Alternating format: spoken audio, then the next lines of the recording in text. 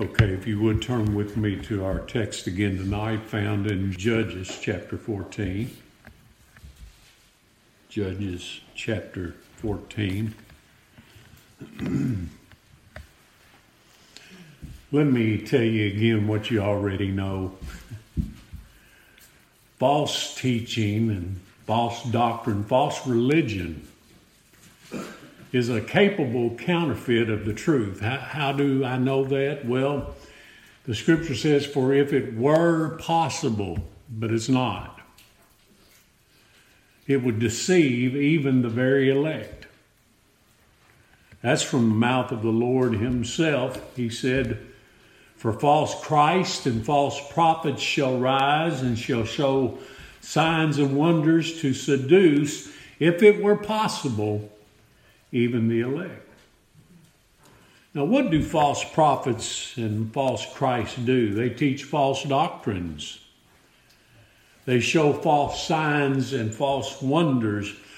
And why? To seduce and deceive. Now, both words for seduce and deceive in the Greek mean the very same thing. They mean to lead astray.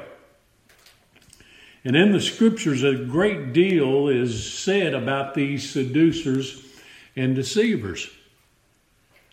They use Bible language as their speech. They often are sincere, but they're sincerely wrong.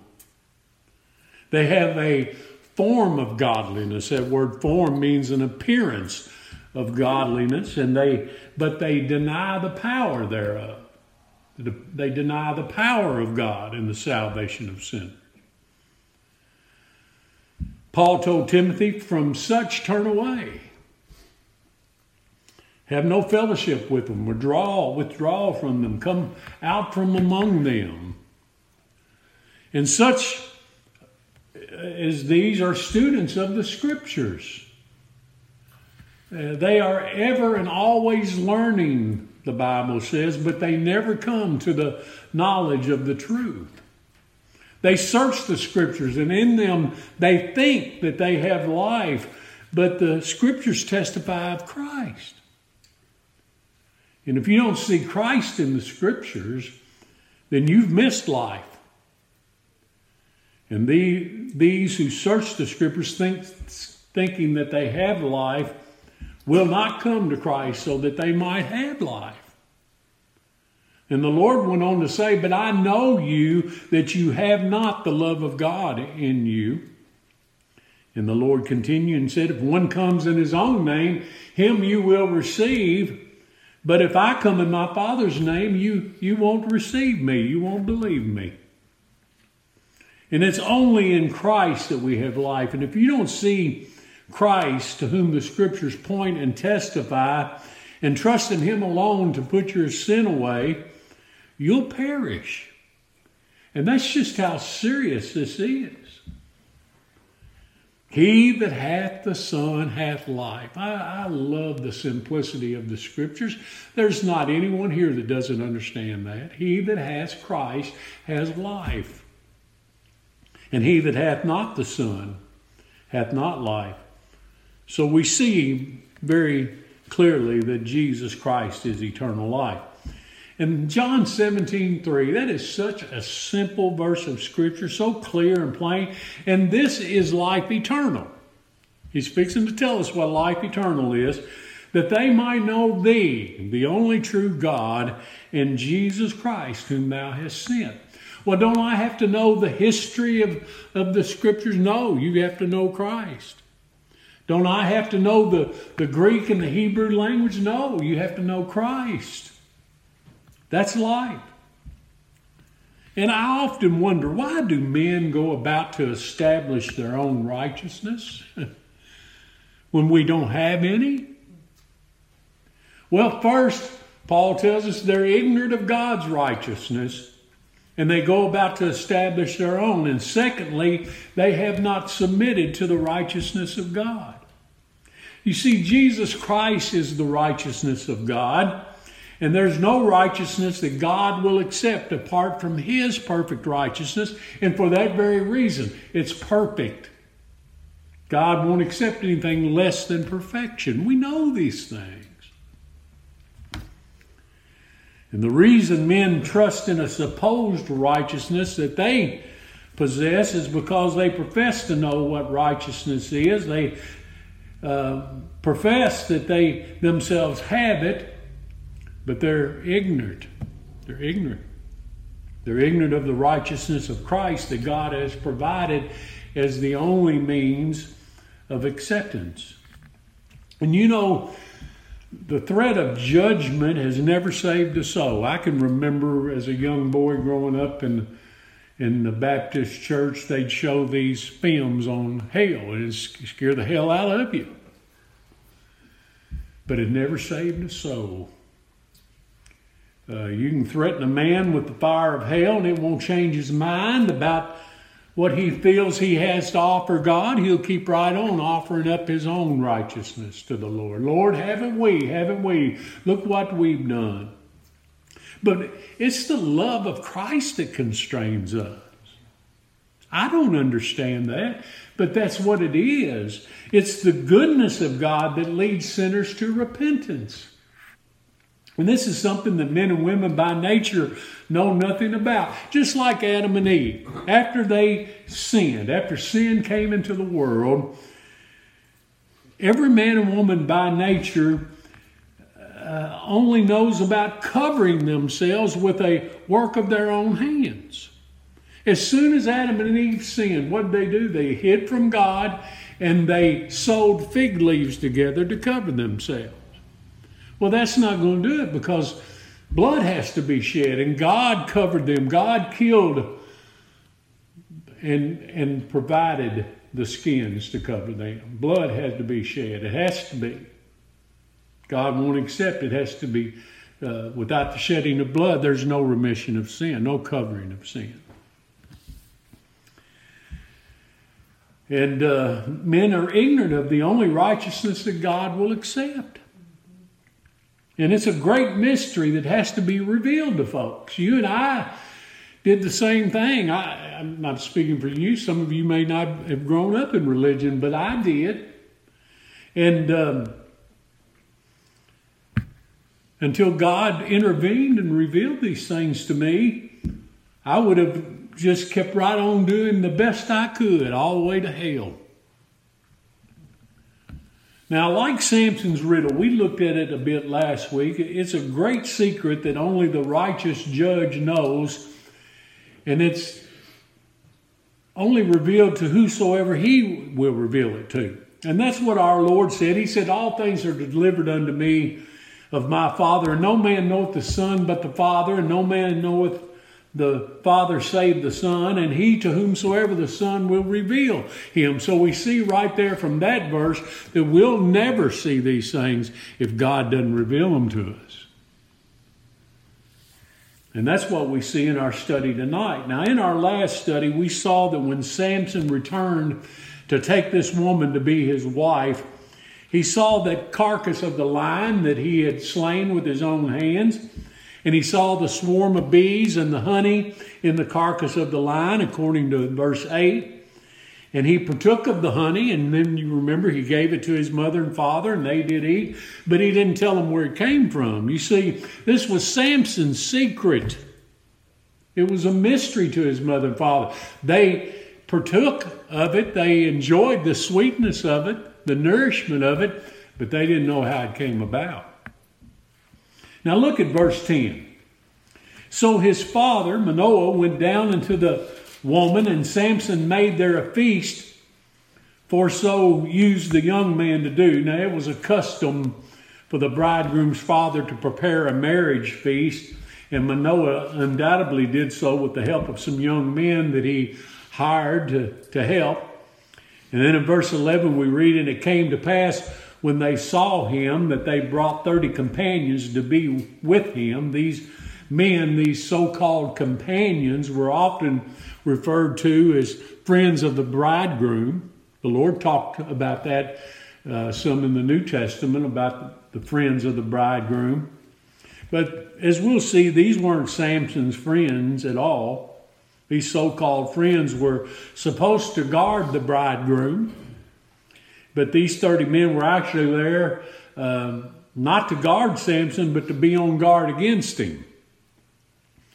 And look at verse 12. And Samson said unto them, I will now put forth a riddle unto you, and if you can certainly declare it me within the 7 days of the feast and find it out, then I'll give you 30 sheets and 30 change of garments. The word sheets there simply means shirts. In other words, I'll clothe you with a complete outfit, so to speak.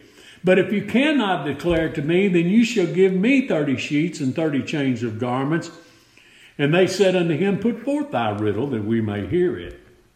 Now, in reading many of the old writers, there's some debate here about whether Samson introduced this riddle simply to entertain these fellows. Matthew Henry and John Gill said that that's why he did it, to entertain them. You know, it was something to do during the feast, and it was a game, so to speak. But ultimately, it was the will and purpose of God. You know, all things ultimately are, whatever comes to pass. And according to verse 4, it was because the Lord sought occasion against the Philistines to destroy them. And that's exactly what came to pass, according to verse 19. This riddle was given for the result that it produced. Everything that God providentially does is according to the result that it produces. Providence, as we've often said, is God working out in time what he purposed in eternity. Verse 14, and he, Samson, said unto them, here's the riddle, out of the eater came forth meat, and out of the strong came forth sweetness. And they could not in 3 days expound the riddle. Now, in verses 12 through 14, we're given the riddle and we're given the wager. And if these 30 men could solve the riddle in the 7 days of the feast, Samson would provide for them a change of garments. But if they couldn't solve the riddle within the 7 days, they would have to give him their garments, leaving them naked without a covering. And after 3 days, these men were stumped. So in verse 15, we see something here of the sin and the wickedness and the evil nature of men by nature and the deceitfulness of false religion. Look at it. And it came to pass on the 7th day that they said unto Samson's wife, entice thy husband, that he may declare unto us the riddle, lest we burn thee and thy father's house with fire. Have you called us to take that we have? Is it not so? And what they're saying here is this. Did you invite us to your wedding just to take from us? Is it not so? That's what evil men think of the gospel, which is compared to a wedding feast. Are you going to strip us of our righteousness? Are you saying that what we do and what we've done and what we have to offer God is of no value? Are you going to take from us that which we have to offer God? Well, we wore our own wedding garments, and you're going to let this Samson take them from us? That's what men accuse Christ of. They accuse him of stripping them of their righteousness, their clothing. And this is where men are ignorant, because they think that their filthy rags will suffice. And they're not only ignorant, but willingly so. God has left them to themselves, and he hasn't divinely intervened with his revelation to the mystery, the riddle of the gospel. The gospel is a great mystery. And the only reason you know it and the only reason I know it is because God has revealed it to us. Now our Lord said to his chosen 12 in Mark chapter 4, he said, unto you is given, revealed, to know the mystery of the kingdom of God. But unto them that are without, all these things are done in parables, that seeing they may see and not perceive, and hearing they may hear. Now the reason was their hearts were wax gross. The Lord went on to tell us that. Their eyes Their ears were dull of hearing. Their eyes, they had themselves closed. They hated the thought of salvation being of the Lord alone. Men still hate that. They wanted to add something to Christ's finished work. Men still want to do that.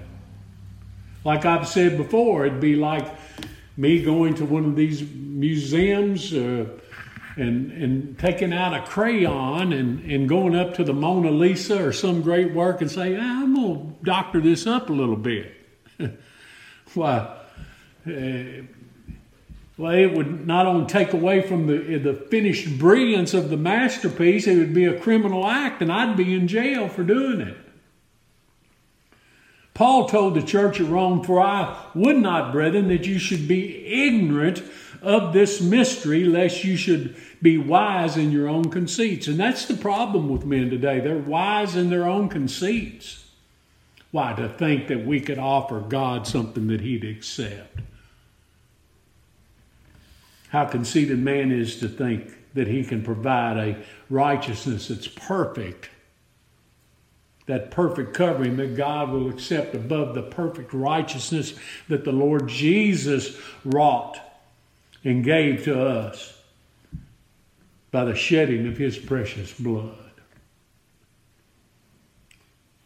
We read it a moment ago. Now to Him that is of power to establish you according to my gospel and the preaching of Jesus Christ, according to the revelation of the mystery, which was kept secret since the world began, but now is made manifest by the scriptures of the prophets, according to the commandment of the everlasting God, made known to all nations for the obedience of faith. That's talking about the gospel. That gospel that is revealed, that gospel that's made known to us. And Christ is the gospel. The revelation of the mystery that's kept secret. And, you know, there are three lies. You know this. We've talked about this many times. There are three lies that dominate the teaching of false religion today. A dedicated student of Scripture knows that these three things are contrary to what God's Word teaches. God loves everyone. That's the first one. Christ died for everyone. That's the second. And thirdly, man's salvation is contingent on the exercise of his own free will. And they'll use verses. They'll use scriptural language. They'll use verses to prove these things. Or to try to prove them. Look at verse 16. And Samson's wife wept before him and said, Thou dost but hate me, and lovest me not. Thou hast put forth a riddle unto the children of my people, and hast not told it me. And he said unto her, Behold, I've not told it my father or my mother, and shall I tell it thee? And she wept before him the 7 days. While their feast lasted, and it came to pass on the 7th day that he told her. Now, ladies, I don't mean to offend you here, but she wore him down. It says because she lay sore upon him, and she told the riddle to the children of her people. What a picture here we have of the religion of men. Here they get the answer to the riddle. They get an answer to the mystery without understanding at all the meaning of it. Many in our day say that salvation's of the Lord, but they have no understanding in the very least as to what the Lord did to accomplish it. There's a life and death difference in knowing about Christ and actually knowing Christ. You can know a lot of things about the Lord Jesus Christ and not know Him. The believer knows Christ by divine revelation. That you're going to hear that a lot tonight. God divinely intervened and He revealed these things to us. A believer knows the grace of God by personal experience. Isn't that right? The religious simply give mental assent to facts about Him. Yeah, that's true. Samson's wife wept. She lay sore upon him. Now, in most cases, If a man's wife cries long enough, he'll give her what she wants and desires. And he does so because he loves her. But she calls into question Samson's love. She accuses him of hating her. And even though Samson hadn't told his mother or his father, he now told this secret, this riddle to his bride, his wife, and she gave it to the men that threatened her. And she did so out of fear for her life. They had said, we're going to burn your father's house with you and him in it. In verse 18, and the men of the city said unto him, Samson, on the seventh day before the sun went down, what is sweeter than honey? And what is stronger than a lion? And he said unto them, if ye had not plowed with my heifer, you had not found out my riddle. You know, most everyone in religion says that they believe that salvation's of the Lord. You just ask them. You believe salvation's of the Lord? Oh, yeah, salvation's of the Lord. But they don't have any idea what the Lord did to accomplish that salvation. If they did, they wouldn't think that they must help the Lord in the accomplishment of it. If the Lord only made salvation possible, which is what many think, then he might need some help. But God made salvation certain for some, and he doesn't require any help from them at all. And I'm so thankful, because what help can I provide? If it has to be perfect to be accepted, and I can provide no perfection, then what can I do? And if that was true, salvation would not be of the Lord. Christ doesn't love everyone. Some love him because he first loved them. Jesus Christ didn't die for everyone. He died for some, and they are most certainly saved. Man's salvation doesn't become certain when they decide to let God save them. They're saved for certain because God saves them. And that's what the Scriptures teach. The salvation of God's people was certain from the foundation of the world. Paul said before we had done any good or evil that the purpose of God according to election might stand, not of works, not of believing, not of deciding, not by anything that we ourselves has done, not by our will, but of him that calleth. That means salvation's of the Lord. Lock, stock, and barrel from first to last, beginning to end. Now, they gave the answer to Samson's riddle. What is sweeter than honey? What is stronger than a lion? But they didn't know what it meant. They didn't. They didn't know what Samson had done. They didn't see Samson defeat the lion. Men don't know that Christ defeated Satan. Religion still gives way too much credit to the devil. Just listen to him talk. They didn't know what had transpired to bring about the sweetness of this honey. All they had was an answer. And there are many today, dear friends, that have an answer concerning everything in the Scriptures, but they don't know how salvation was accomplished. I heard a man recently say, I believe in Jesus. And then he went on to attempt to strip the Lord of his glory by making salvation all about something that he had done. Men say they believe, they say that they decide, they claim to exercise their will. They brag on doing many wonderful works. Well, then how can they say that salvation's of the Lord when they really believe that salvation is all about what they themselves have done? Men today still threaten death by fire. Unless you exercise your will, unless you make a decision, unless you make Jesus Lord, unless you give God your heart, unless you let God have his way and his will in your life, well, you're going to perish in the fire of hell. You may not have to turn the page, but look over at chapter 15. Our Lord Jesus said in 3 of the 4 Gospels, for whosoever will save his life shall lose it, and whosoever will lose his life for my sake shall find it. And that's what we have here. Look at verse 1. I want to read these first 6 verses. But it came to pass within a while after, in the time of wheat harvest, that Samson visited his wife with a kid. And he said, I will go in to my wife into the chamber, but her father would not suffer him to go in. And her father said, I verily thought that thou utterly hated her. Therefore I gave her to thy companion. Is not her younger sister fairer than she? Take her, I pray thee, instead of her.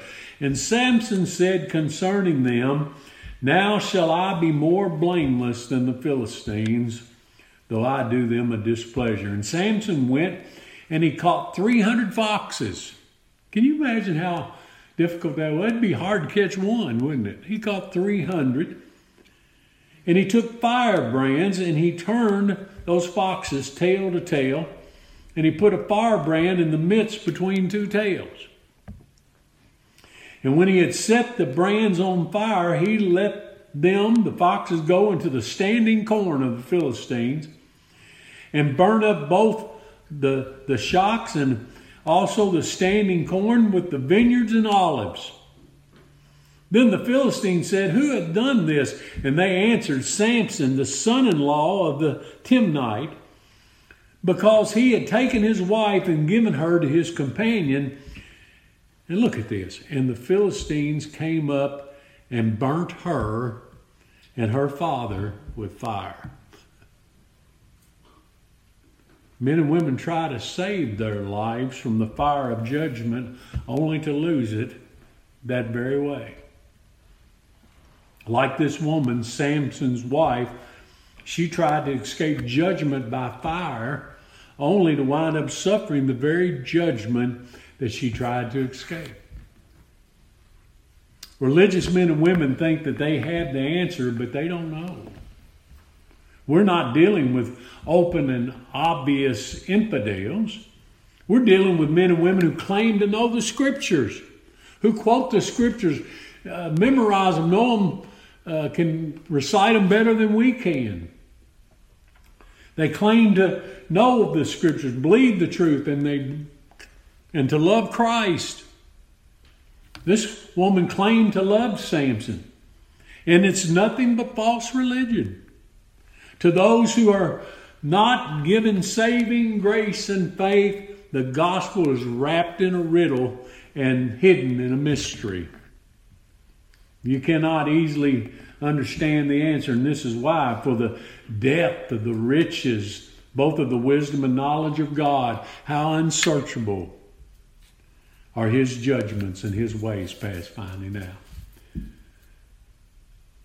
I've heard people say things like, I wish I could figure God out. Well, you can't. And you don't need a God you can figure out. You need God.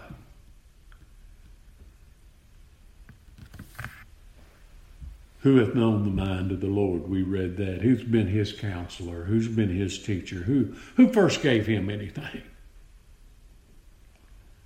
For of Him and through Him and to Him are all things, to whom be glory forever. He's the author and the finisher of our faith. He's Alpha and Omega. He's the first and the last. He's the beginning and the end. The mystery of God has to be revealed to us. Let me read a couple verses out of Matthew 11. At that time Jesus answered and said, I thank thee, O Father, Lord of heaven and earth, because thou hast hid these things from the wise and the prudent, and hast revealed them unto babes. Even so, Father, for it seemed good in thy sight. All things are delivered unto me of my Father, and no man knoweth the Son but the Father, neither knoweth any man the Father but the Son, and he to whomsoever the Son will reveal him. Paul said in 1 Corinthians chapter 2, but the natural man receiveth not the things of the Spirit of God. They're foolishness unto him, neither can he know them, because they're spiritually discerned. They're a mystery. They're a riddle. They have to be revealed. But he that is spiritual judgeth all things, yet he himself is judged of no man. For who hath known the mind of the Lord, that he may instruct him? But we have the mind of Christ. There's a way that seems right unto man, but the end thereof are the ways of death. And Samson's wife and the men of Timnath are pictures of false religion and false hope. How so? Samson's wife proves to be false because she's given to another. That's the destiny of a false church.